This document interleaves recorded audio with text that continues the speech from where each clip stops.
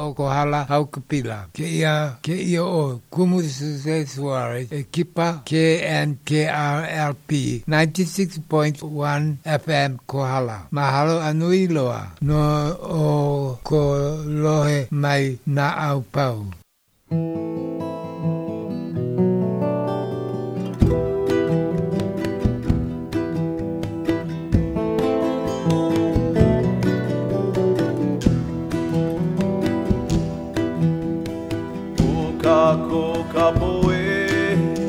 Kapoe o ke ia ai a ke akua I koa I luna mai ka mua a hiki ka hopena o kako kapoe o ke ia ai a ke akua I koa I luna mai ka mua a hiki ka hopena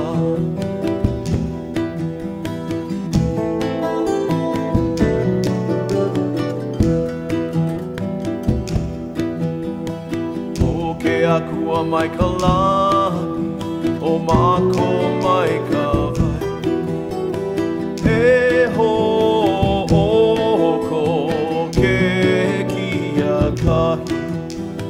Mako e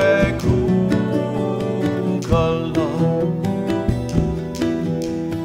O ke akua mai ka lani O mako mai ka vai E ho ko ke kia kani Mako e kukala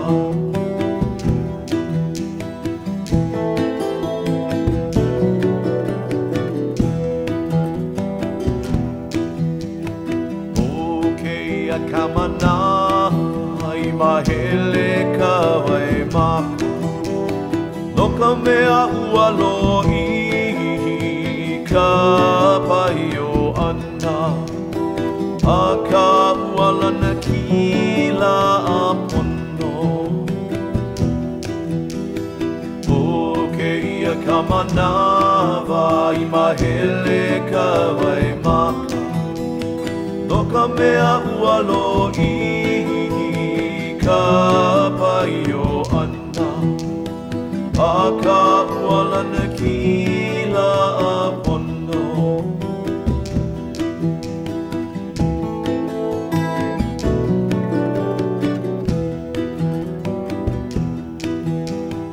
Haina mai ka pua Ka poe o ke ia aina A ke akua I koa I lula Mai ka mua a hiki ka hopena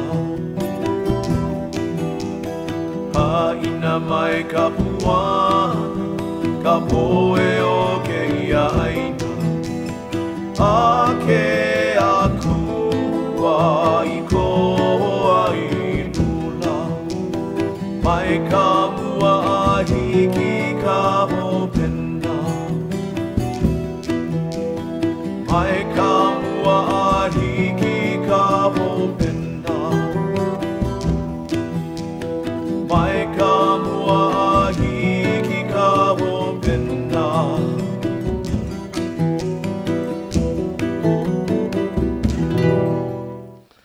Hey, aloha, kohala, and welcome again to our Kuka program this evening. This is Thursday, it's 7:06, and my guest this evening is Councilman Tim Richards. Aloha, Tim. Aloha, Jeff. Thank you so much for the invitation to talk story. Oh, yeah, always welcome. We were talking earlier that the last time you were here was maybe February? It was February, yeah, with COVID-19 stay-at-home order. Everything's been on hold. Yeah, I think even for me, I think around that time we stopped, coming to the studio because of that. For safety reasons, right. Of course. And that's what say February, March, April, May, June. Wow, 5 months. And I was telling Tim earlier, hope I remember how to operate the phone system. No, I was actually watching you doing a pretty good job, Jeff. I was going, wow, glad you know which buttons to push. I know somebody called in, and I dropped that call somehow. But if you want to call back, and if you have any questions or anything you'd like to ask Tim, you can call 884-5657. That's 884-5657. But anyway, Tim, so how's it going? Well, that's an interesting question, I think as long as we've been doing this, we started with a volcano, went through hurricanes, now we're going through pandemic. Ooh, so boy. It's been challenging, and our county's had a lot to deal with this last couple of years. We're looking at a tough time ahead of us right now. I know there's a lot of, you guys are dealing with a lot of stuff, a lot of issues, and I know some people, when I told them, hey, Tim's coming in the program, if you have any questions, call in, and some of them, kind of heel, oh, no, I don't like call, but you can ask him for me. Yeah, and that's fine, Jeff. That actually works out pretty well, so... and like we said, we're trying a whole bunch of different formats. Before we got started, you were talking a story about all the different types of Zooming and Facebook and all the different meeting formats. We've tried all different sorts of things to communicate, and nothing's perfect. We're all learning a lot as we go through all of this. Yeah, even for me, I had to learn how to use Zoom, go to a meeting. Even the simple thing is Facebook, FaceTime and all that. That's, I'm an old dog there. Trying to learn new tricks. I don't know. But I know, is there anything that you'd like to talk about before we maybe get into what some of the questions or issues that some of the people have? Maybe we can start just by talking a little bit about what we've been gone through. And the big thing right now is the COVID-19, the stay-at-home order, the pandemic that hit our county, hit our state, hit our country, hit the world. And it is not lost on anyone of the stresses it has put on us. A lot of times, Jeff, I talk about the budget and the finances for the county because we can only do things if we have the finances, the resources to do it. Right. And our economy here, I talk about in our GDP, our gross domestic product. For our county, it's about somewhere around $8.5 billion a year. The whole state is probably $85 billion, so we're maybe a tenth of it. Mm-hmm. But for our county, 40% of that comes out of tourism. And so for the last, coming up on 4 months, that dropped. Total numbers is $3 billion, and that means we've dropped to zero, or essentially zero on that.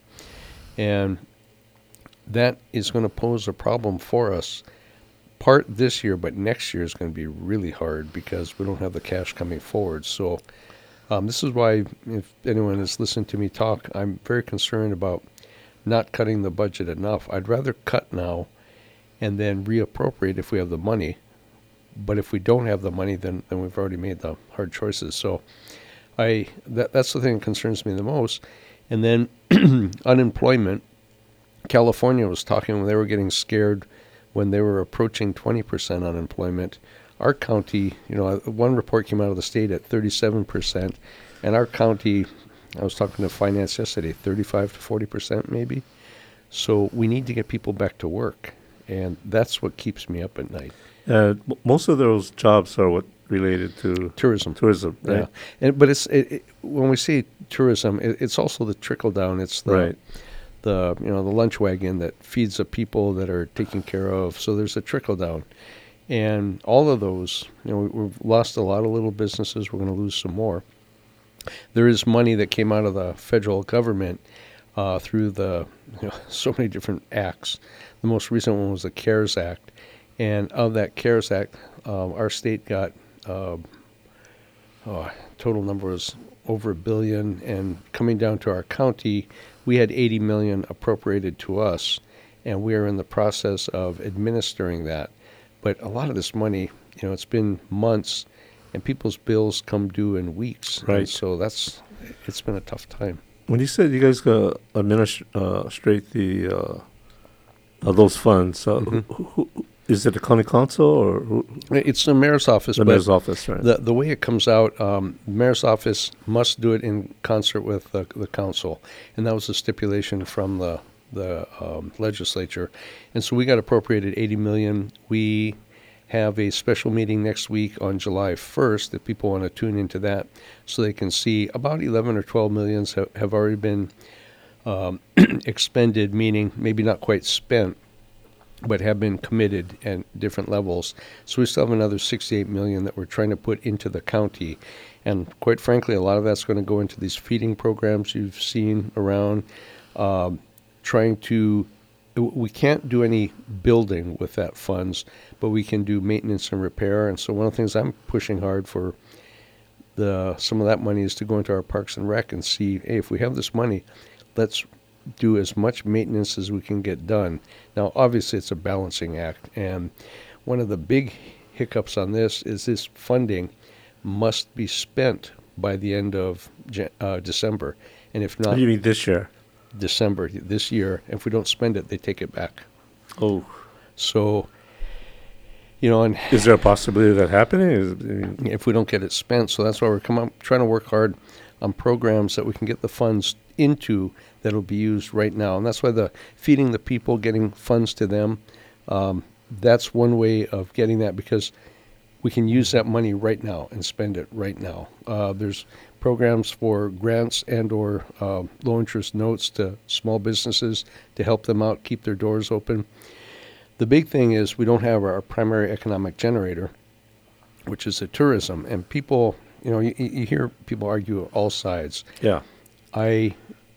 Tourism is a portion of our economy. You've heard me and Jeff, I think as long as I've been on this, I've been talking about wanting to promote agriculture going forward. Right. We have a shot at it now. It's time, the trendy term is pivot. We have a chance to really make a difference and make a big change if we commit to it. And I think we are ready to commit to it. But realistically, we have 6 months to do something and spend some of this money. We're not going to get it done.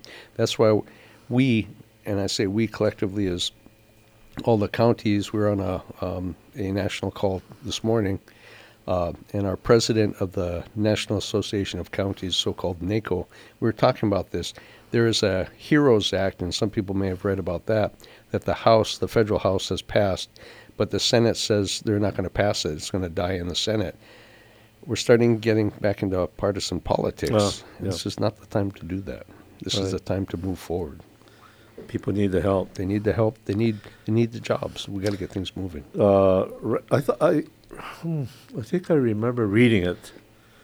I'll get to that later. Okay. Later in the program, but yeah. So tourism, of course, is the main generator of income for a lot of people. Yep. There's an opportunity to. I know a lot of people are saying there's a tremendous need to diversify. We cannot. And I don't disagree with that at all. But in the meanwhile, we got to get things going. And I think we can retool what tourism means to us. And I think we can retool what agriculture means to us. And I think there can be a blending there. We can re-identify what we want to do as a county, as a community overall. But the long and the short of it, if we're not doing something, we're not generating the economy. And if we're not generating the economy, people don't have jobs. We can't afford health care, all of it. Yeah, everything, like it's you all say, tied trickle together. down. Yeah. I remember reading this. I found it pretty interesting. You're saying there's an opportunity to retool or have a different approach to how we do tourism in the island. I think so, yeah. This is an opportunity to kind of change things around. What kind of ideas did you have on that? A little bit self-serving, but agriculture. One of the biggest problems, and actually it's been a long time since you and I talked story, Jeff, was digging into agriculture and what it means on the economic level.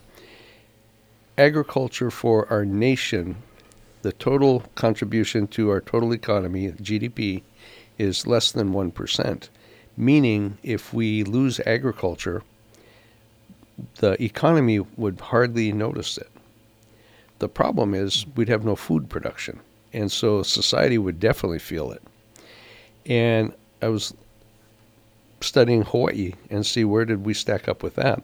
And Hawaii's economy from agriculture is about the same percent, just right about 0.8%. And then I started looking globally how it all stacked up. Agriculture, as far as total dollars cents generated, is not that big, but again, societies fail without having food. So then I got to thinking about agriculture and having public policy that supports agriculture. In order to have that, you have to have people that understand agriculture. And so if we were able to use tourism and educate people better about agriculture and the actual functioning, not just pictures, but they go out and actually see agriculture in production, whatever it may mean, whether it be on a cattle ranch or in the farm lots and tomatoes or whatever, it doesn't matter. Even some of our specialty crops like vanilla or cacao or coffee. If they actually see what it takes to get that, I think when it came time for public policy to be passed, whether it be a commission or an elected official with a better understanding, I think we'll get better policy. So I think we can blend tourism and agriculture to teach people. Interesting. Yeah. I think a lot of people would, appreciate that sort of approach to tourism. More holistic. Instead of the, jump in a rental car Right. and go Pololu Valley and there's no place to park. That's another one. I know yeah. Dave Tarnas and Senator Lorraine working Yeah. on that. Yeah. I heard something interesting was that, we have Kona coffee. Right. Yeah, it's known internationally. And somebody is saying, why can't we have something like grass-fed beef on the Big Island that kind of has that marketing brand, grass-fed beef, Big Island. I don't know. I think KTA does that. Huh? Yeah. That comes back to the other conversation about food self-reliance. And we import upwards of 90% of the food we eat today is imported. And can't we do better? And, again, since I've been coming on your show, I've been talking about food self-reliance, advancing agriculture overall. Big Island, we have the land, we have the water, we have the people, and I think we have the will. And I think that will is stronger now, probably stronger than ever previous. Right. All we have to do is have to shift and redefine what we want. We can't have grass-finished beef. Jeff, you and I grew up on that. Oh, yeah. I mean, that's what we used to eat. It was tasty. Yeah. I liked it. And the shift came when the markets dictated more money came from shipping the cattle out. But that's shifting again. And there's more of identity of local production and thereby local food self-reliance going forward. What we need is what we're missing is the infrastructure, the support, the processing plant, whether it be for slaughterhouse for livestock, whether it be for processing vegetables, making ready to cook. Again, also how people live today. Typically, most people don't know what they're going to cook for dinner at 4 o'clock in the afternoon. A lot of ready-to-cook stuff is what's desired. So if we do that here within Hawaii, Big Island, and either export or whatever, we start creating the own economic, the old agriculture economy by having value-adding, further processing right here. So then we can ship stuff out. We have an export, which again creates technical jobs because we're talking about technical things. Right. And we keep people home, and we increase that whole GDP generation, which is building for the future. And you've heard me talk about my ag, water, energy, and environmental management. Yeah, I remember your This presentation. is all part of that. it. Yeah, this is all part of it. It's just advancing it again further so we can have the resources to then build the housing and then by supply the jobs so we can keep our young people at home. I think, there's been so much written about the out-migration of our young people heading towards the mainland. That's right. Cost of living is cheaper. Yep. There's other kinds of job opportunities. And it's unfortunate. It's like almost like a brain drain on It our is. state. Absolutely. And part of that, under that Ag Water Energy, specifically the energy, we have so many portfolio that the renewable energy portfolio, by 2045, we have a state mandate to be 100% renewable energy. Big Island is the furthest one along of all the counties in the state. And before the volcanic episode where we lost the geothermal, we were over 50%. Oh, wow. Yeah, we're doing well. But what if we took some of that energy, and there's a lot of research going forward where shows that we could harvest hydrogen by splitting water and use hydrogen as a fuel going forward. And we have enough renewable energy here that we could make enough of it. Could that be an export product for Oahu? I mean, there's a lot of things we got to do. We got to think differently, and that's probably the biggest thing. You mentioned that, and I remember that, hydrogen. And it reminds me, I was in I think it was in the 7th, 8th grade. And we had an aquarium that was hooked up to one of those 6-volt batteries. Mm-hmm. And we had 2 test tubes. And I don't know if it was a positive or negative. One went positive, went to one test tube, negative to the other. And what it did was it separated the hydrogen from the O2, yeah? Right. And then after a while, we took out the test tube with the hydrogen, and we'd stick a match in there. Of course. Yeah, boom. But yeah, it's that's basically what you're talking about, right? Right. And the byproduct, we can have vehicles that run on hydrogen fuel cells. There's a lot of things we can do with hydrogen. It's, again, changing in thinking. It's also understanding that a lot of people are afraid that it's explosive. It's a fuel, but more explosive than the propane that we have today, or gasoline. And except its byproduct, when it burns, it produces water vapor. So you want to talk about renewable energy that's environmentally friendly. That's about it. I mean, and it's completely renewable, and we have the ability to do that. So if we think outside that box, try something different. Yeah, I think it's going to take people that think outside the box and do things differently. You asked me earlier, we're sitting around talking story, and how's things been going for me, and I thought, all right. And then I just remembered that, wow, I spent a lot of time planting taro. Did you? Yeah, I dug up all the weeds. I have a slope, Mm-hmm. and it was overgrown with bougainvillea, tangled mess. Yeah, so I dug that all out, cut it all down, and so I planted all this taro, and then, of course, I made lau, yeah. Good for And you. I know the thing in Kohala was for our koala plan was 50% of the food that we eat, would come from us, that we grow. Locally we grow grown, it. yep. Yeah. So I was eating lau, me and my family, and I was going, let's see, the luau leaves came from, the garden.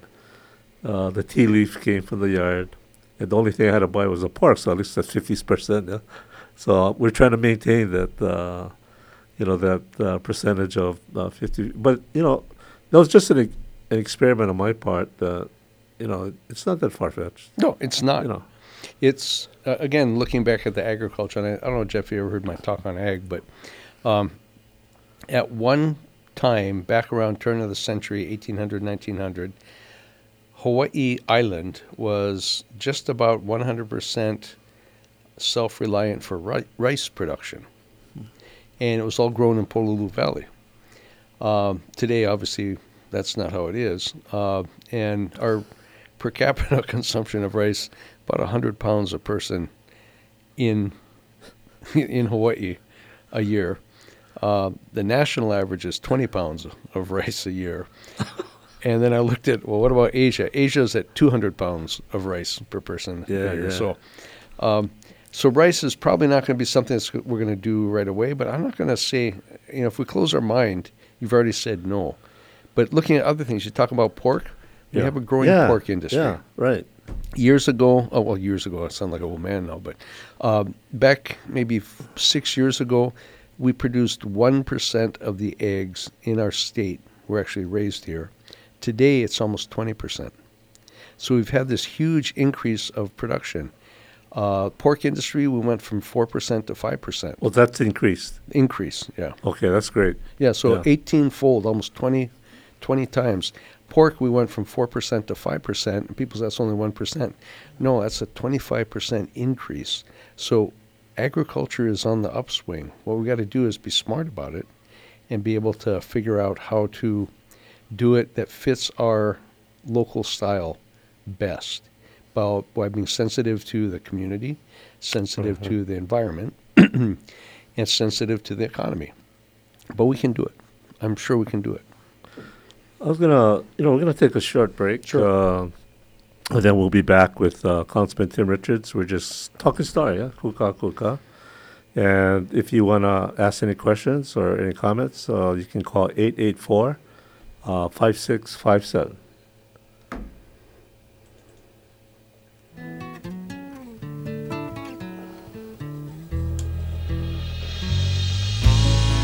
Aloha, Kohala. This is DJ Michael. Tune me in on Fridays from noon to 3. I'll be playing a nice mix of music from rock and roll to country.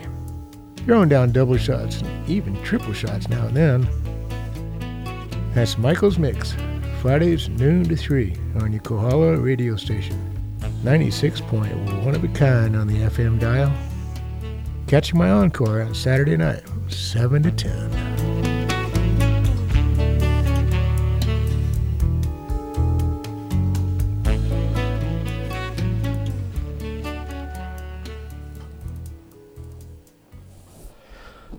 Okay, Kohala, we're back again with Councilman Tim Richards.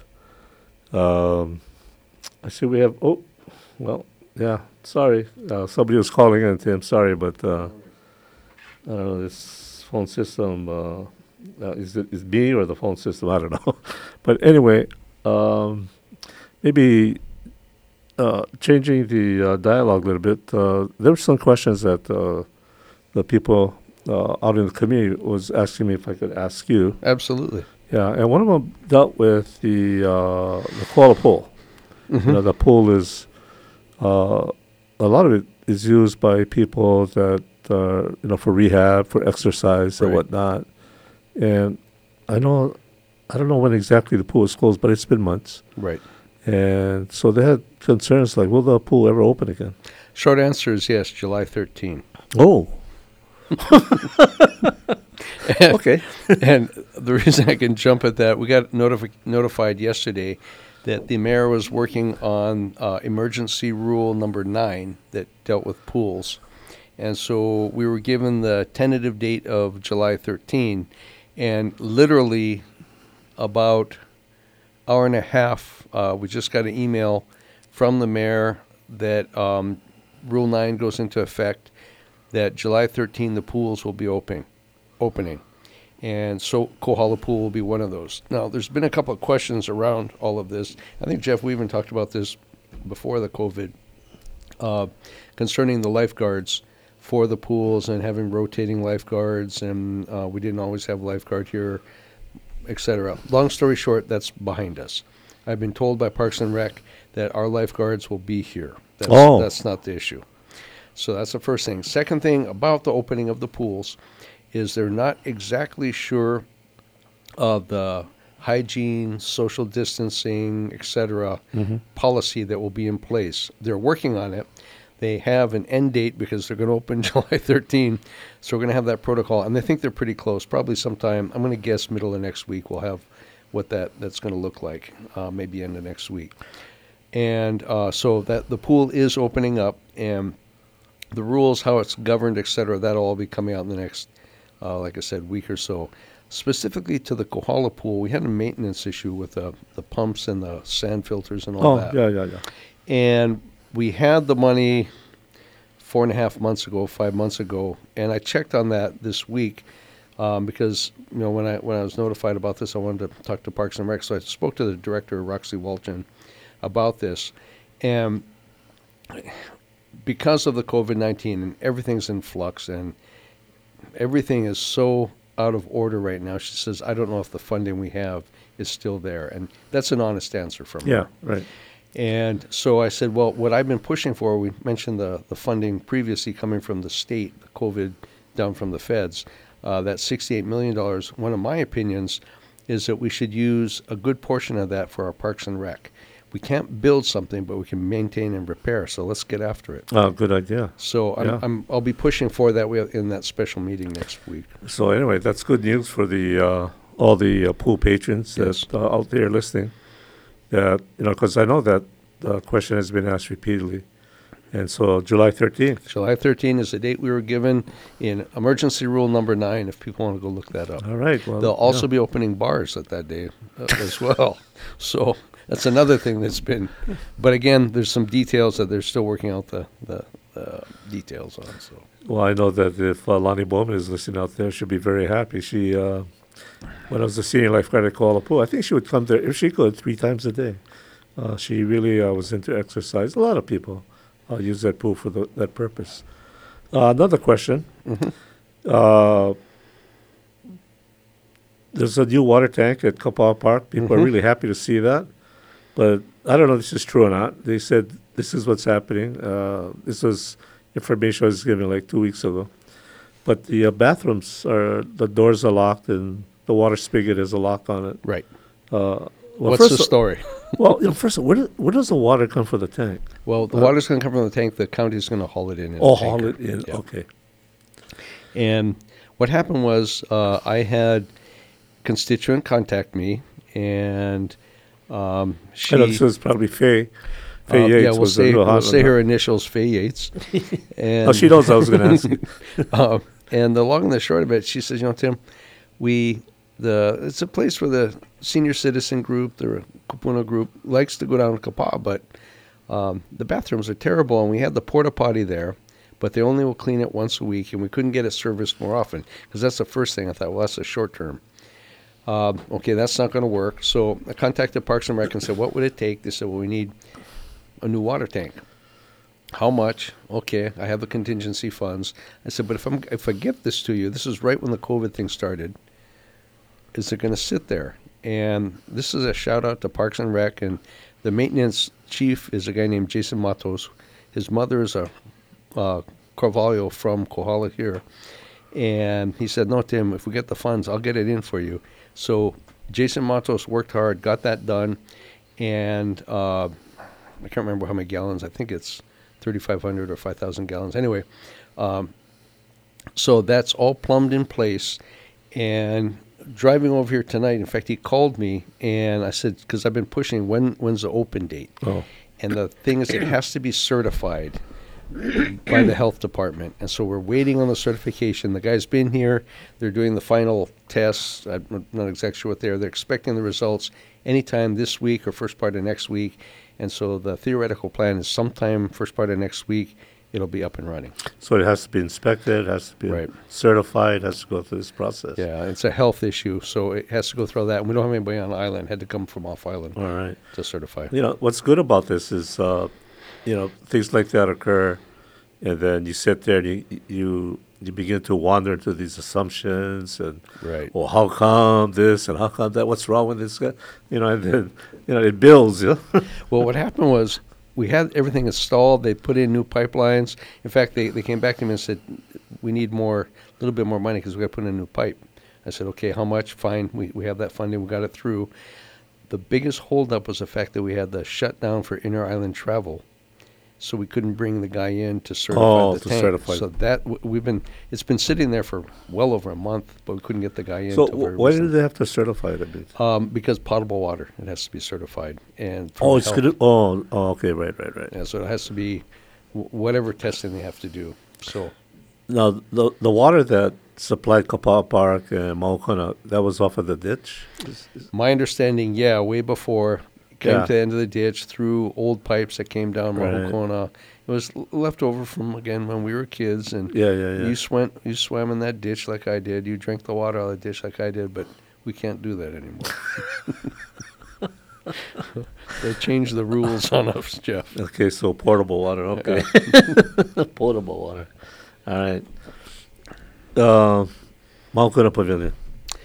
That one's a tough one, and this is something the community has pressed, and rightly so, for what are we going to do? Had a conversation with them meaning Parks and Rec, where are we with this? And I've discussed this with some people. last 2+ months we've been a little bit out of contact just because we can't have any face to face. But long story short, Mahukona Pavilion is old. It has a lot of damage, termite damage. It had an environmental assessment, and it was found to contain lead paint, which I don't think surprises anybody. But there's also a herbicide or a pesticide found in some of the soils around it. So to do any construction, we must have a construction company that's certified to handle, I don't want to say toxic waste, but certified to handle these environmental concerns. And that's where we're with it. I've asked Parks and Rec for kind of a written timeline to give us an idea. But to get something done, first we have to have the construction company to work with. An environmental impact statement, EIS, has to be done. Because of the age of the building, it'll probably have to be reviewed by the state SHPD, the State Historical Preservation Department. And so there are a whole bunch of hoops to jump through, again, because it's government. And, of course, right next to the coastline. Right, yeah. So it's going to be a special management area. And then we have to discuss, going forward, what are we actually going to do? So it's in process right now. Unfortunately, I was kind of hoping that we'd be able to use some of the COVID money. I don't think that's going to qualify for this, but maybe the next program might. So my ears are wide open listening where we can find some funding for this. Okay, all you people out there, here it is, live. Yeah, so I hope that answers our questions. It's not answers everybody wants to hear, but that's the reality of it. Well, at least something's been done. I mean, Right. it's not just standing still. Right. So we covered the Koala Pole, and I know Rick Cohen out there is really happy about that. Lonnie Bowman, and the thing I want to not really talk about, just to mention, is a week ago, Tuesday, a good friend of mine, went missing. We're diving. Sorry. And the thing I'd like to say is I was so impressed, in fact, we all were, all the people that are involved, at the response of the county rescue. I know there's no, what do you call, cell service there. At least my Right. phone kind of connect. No, not right there. Yeah, and so I had to drive all the way up to Camp 17 before something connected. And, I'm blasting it, yeah. But when I called 911, by the time I was finished my conversation with them, I got back to Mahukona Pavilion. I would say just a few minutes later, rescue was there. Next thing I noticed, I could hear the chopper coming up. I mean, it was so fast. These guys responded so quickly. And even the police on the scene, and they were telling me, and others, says they've never seen these guys respond this fast. And so I just want to give a shout out to the county rescue guys. And Jeff, I appreciate that because we actually have a really good police and really good fire response when it comes to this kind of stuff. And one of the things that we need to do is, you talk about the dispatch calling 911. yeah, That system needs to be upgraded. And again, we're looking at more costs, but hard to justify. But those 911 operators, you can imagine the level of stress that they deal with. And they have to try calling these different things. Fire department are very fortunate. They have the Daniel Sayer Foundation that supports yeah. them. They do a really good job, and the Sayers are personal friends of mine. They can't say enough nice about our fire rescue people. And, you go into middle America, the fire departments takes care of fire. Here, oh, yeah. we've got to deal with search and rescue, scuba, lost in the mountains, Yeah. rappelling. I mean, so based the expectation we have for our people is high, and appreciate that shout out because they really need it. Yeah, also the Hopuna lifeguards on the jet skis, Mm-hmm. they came out and immediately they started to do their thing. They're all trained. They go through a certain protocol, a rescue, setting grids and all. Right, It was interesting. That the Hapuna, that's been another question. Oh, yeah, that's a tough one, huh? Well, what it is, it's one of those weird situations where that funding for the Hapuna lifeguards was funding direct from the state. They are county employees, but the state cut all that funding. So there is, as of the end of this month, they would have been POW. But the county mayor, Kim, said, no, we're going to keep them going. And so he said, we're going to count on it. And he told finance that find the money. And then, fortunately, this COVID money come forth. We're able to use that funding. So at least we can have that through the end of the calendar year. So end of December, their guarantee up to that point. Well, that's good to know, because I just read an article, I think, recently in Silver Beat or something, where they're looking to cut the staff at Hapuna. Mm-hmm.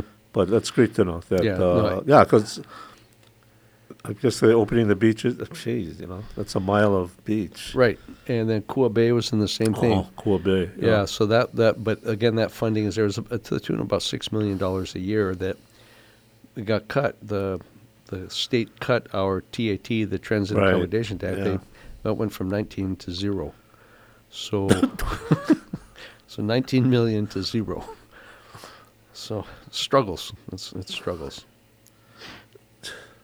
I was going to say, sometimes we think that our representatives, what do they do? But I know the more I talk to you, I just go, wow.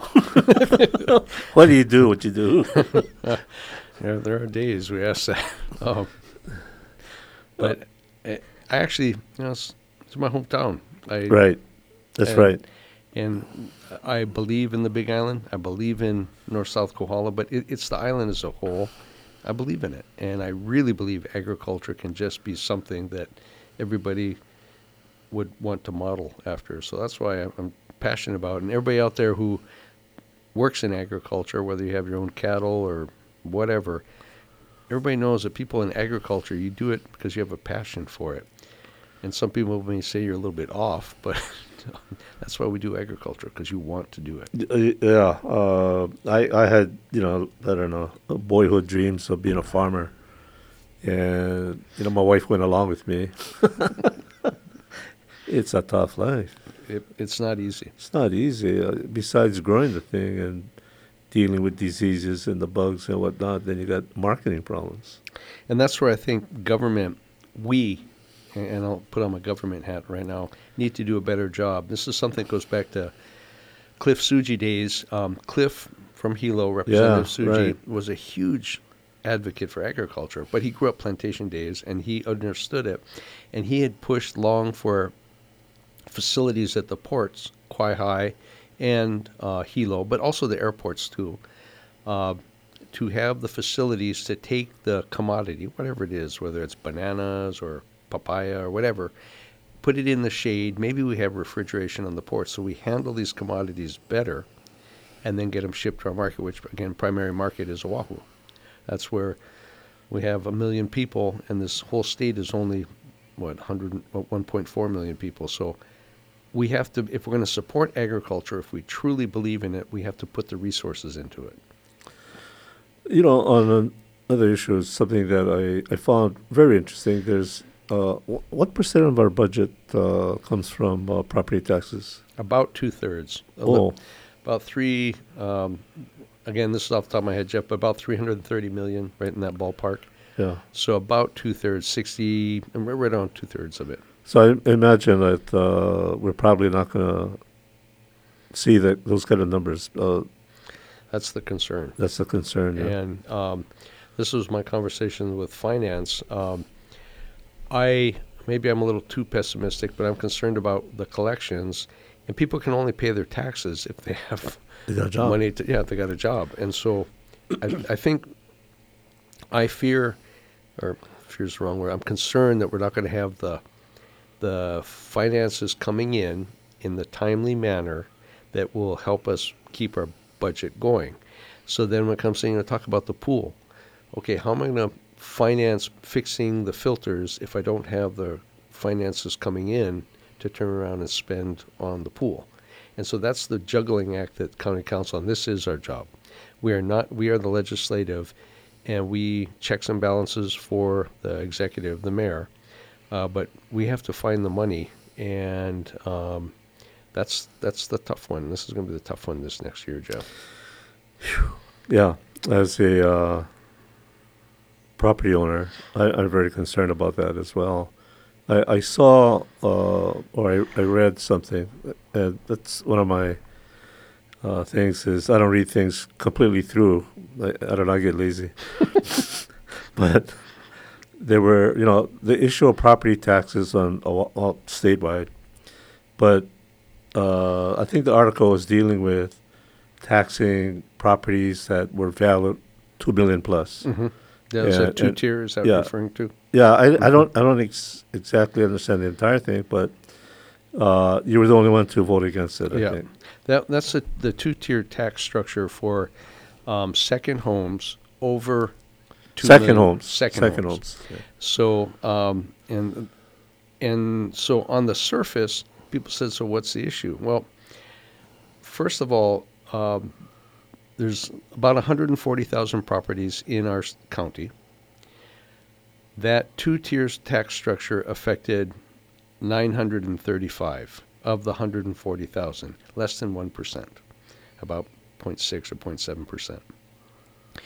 That 0.6 or 0.7% of the total properties in our county before this increase in the tax paid 19% of the total real property. So, call it 20% for easy number. 20% of $330 million, $66 million out of 900 properties. And I voted against it because a couple of reasons. First of all, we're talking about the economy as a whole, and the last thing you want to do when the economy is struggling is increase taxes on anyone. And I agree. And what we need to do is look to people wanting to invest in our county.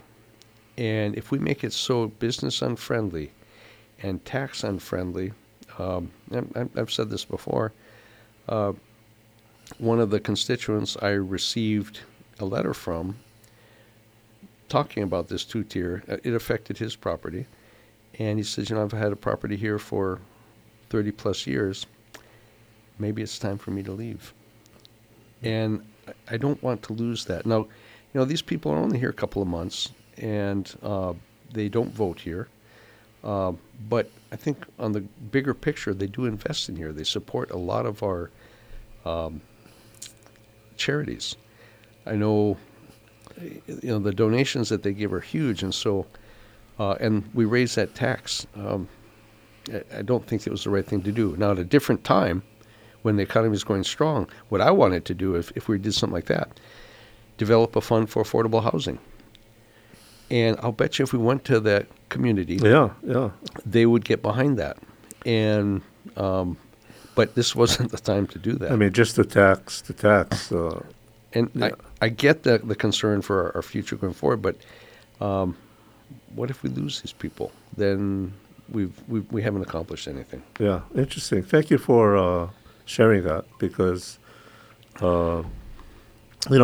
depending how the media will present that. Mm-hmm. But I hear what you're saying. It's more than just, here's a rich guy, right? So let's tax him. He can afford it. But when you look at the more in depth, then I can understand your reasoning. We talk about the economy and tourism. It's hoped that we'll have maybe 25% by the end of summer back of our normal. And the concern is if we don't get towards that level, that people may change their spending habits, and we don't rebound. It'll take us years to bounce back. What do you mean they don't change their spending habits? They'll go someplace else. The Caribbean. Another pressing issue that somebody brought up, and I thought was very interesting, is that they've been called to go back to work. But there's no childcare. Yeah. And they can't go back because who's going to watch the kids, especially with this COVID virus? Is there anything, is that you guys ever... yeah, we've talked about this. There's a program that came out. It was called Kamayana Keiki. And it was, some people may have seen it at some of the parks. And it was a contract with a county, with a group out of Oahu, that offered primary keiki care, the daycare, for first responder or doctors, because that was the deal. You know, we were asking these guys to show up for work, but they got kids. What are they going to do? Right. This is not an unknown problem. And if I recall right, I think some of this COVID money may actually allow for this to come forward. I know YMCA was also allowed to do some of this daycare. The problem is that we run into it costs X number of dollars, but if you have to cut the number of kids in half for the social distancing side, how do we fund this? Because they're not making enough money to cover their costs. And so, and this is where maybe the COVID money can come in and help. And I'll use the term subsidize it, because it really is.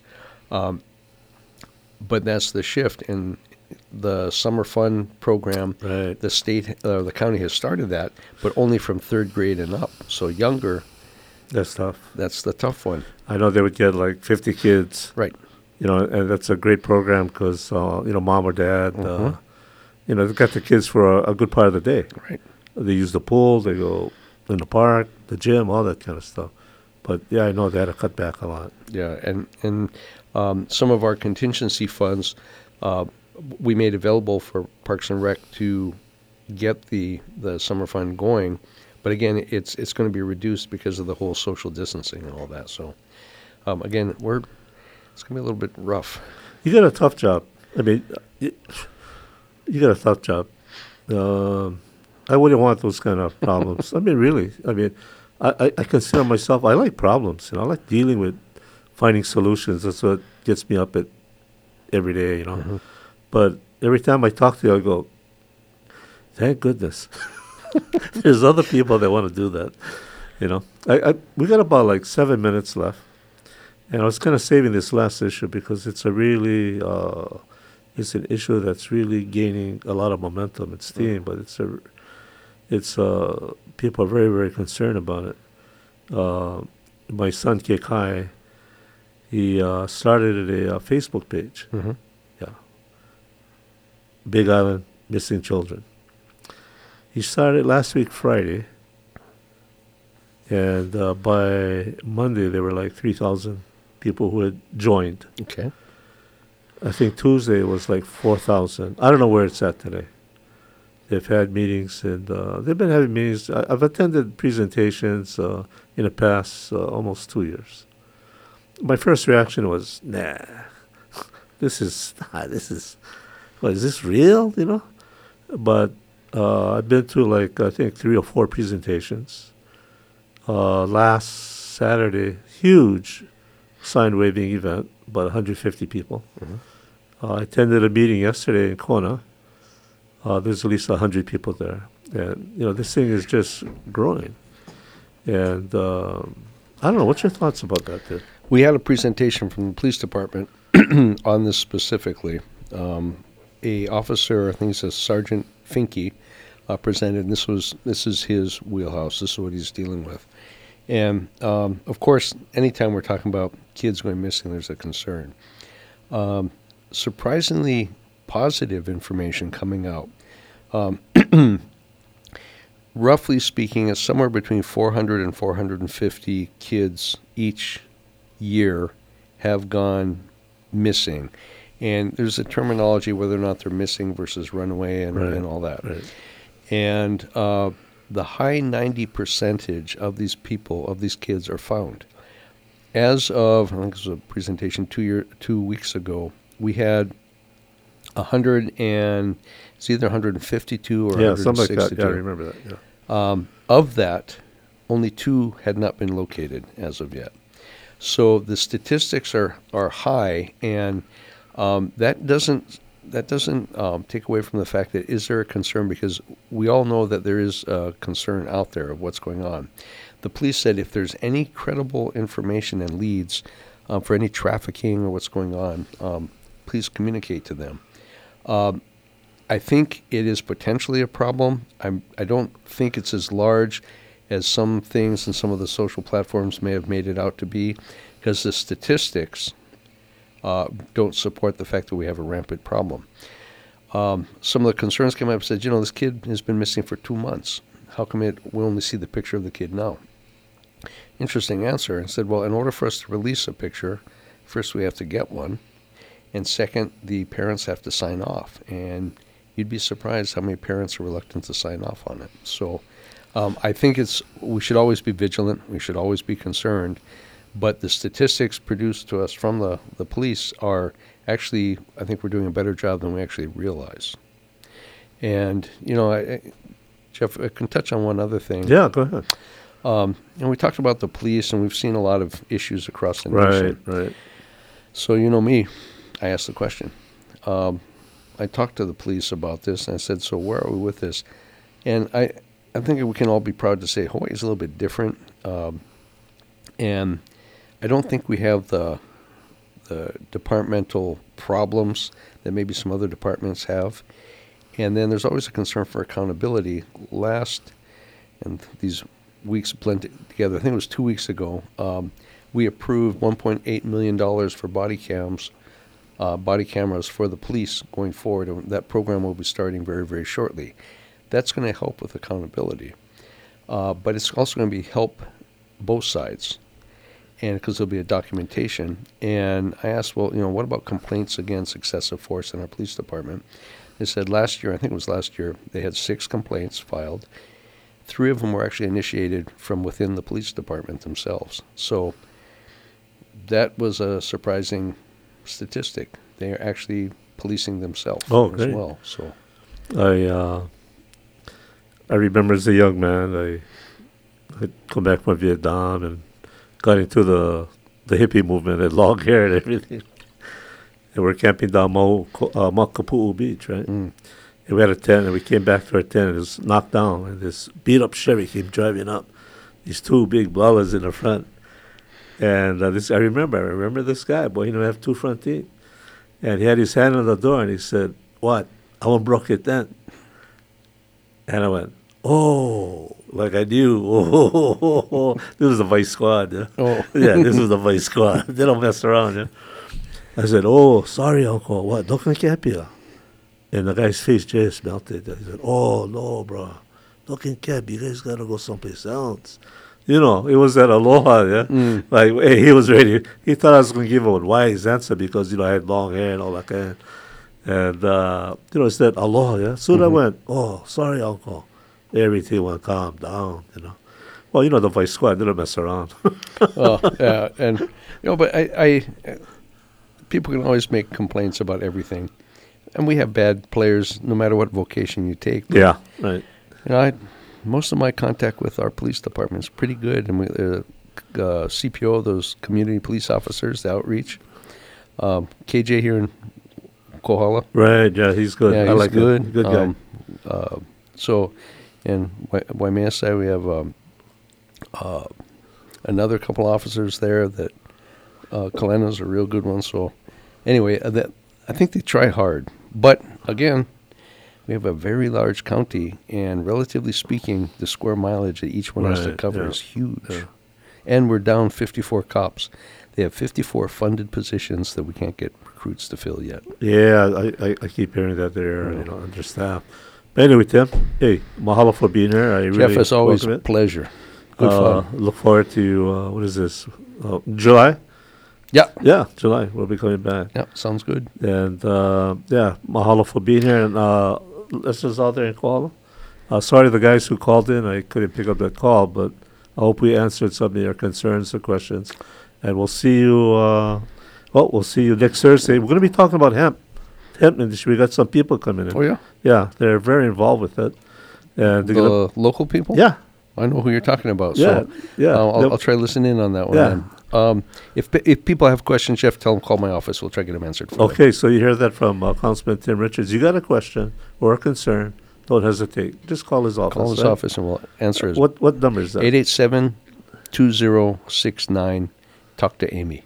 Oh, yeah, she's right on. Yeah. Okay, Tim, mahalo. And thanks, Jeff, aloha. so much for the conversation. Aloha. You're welcome.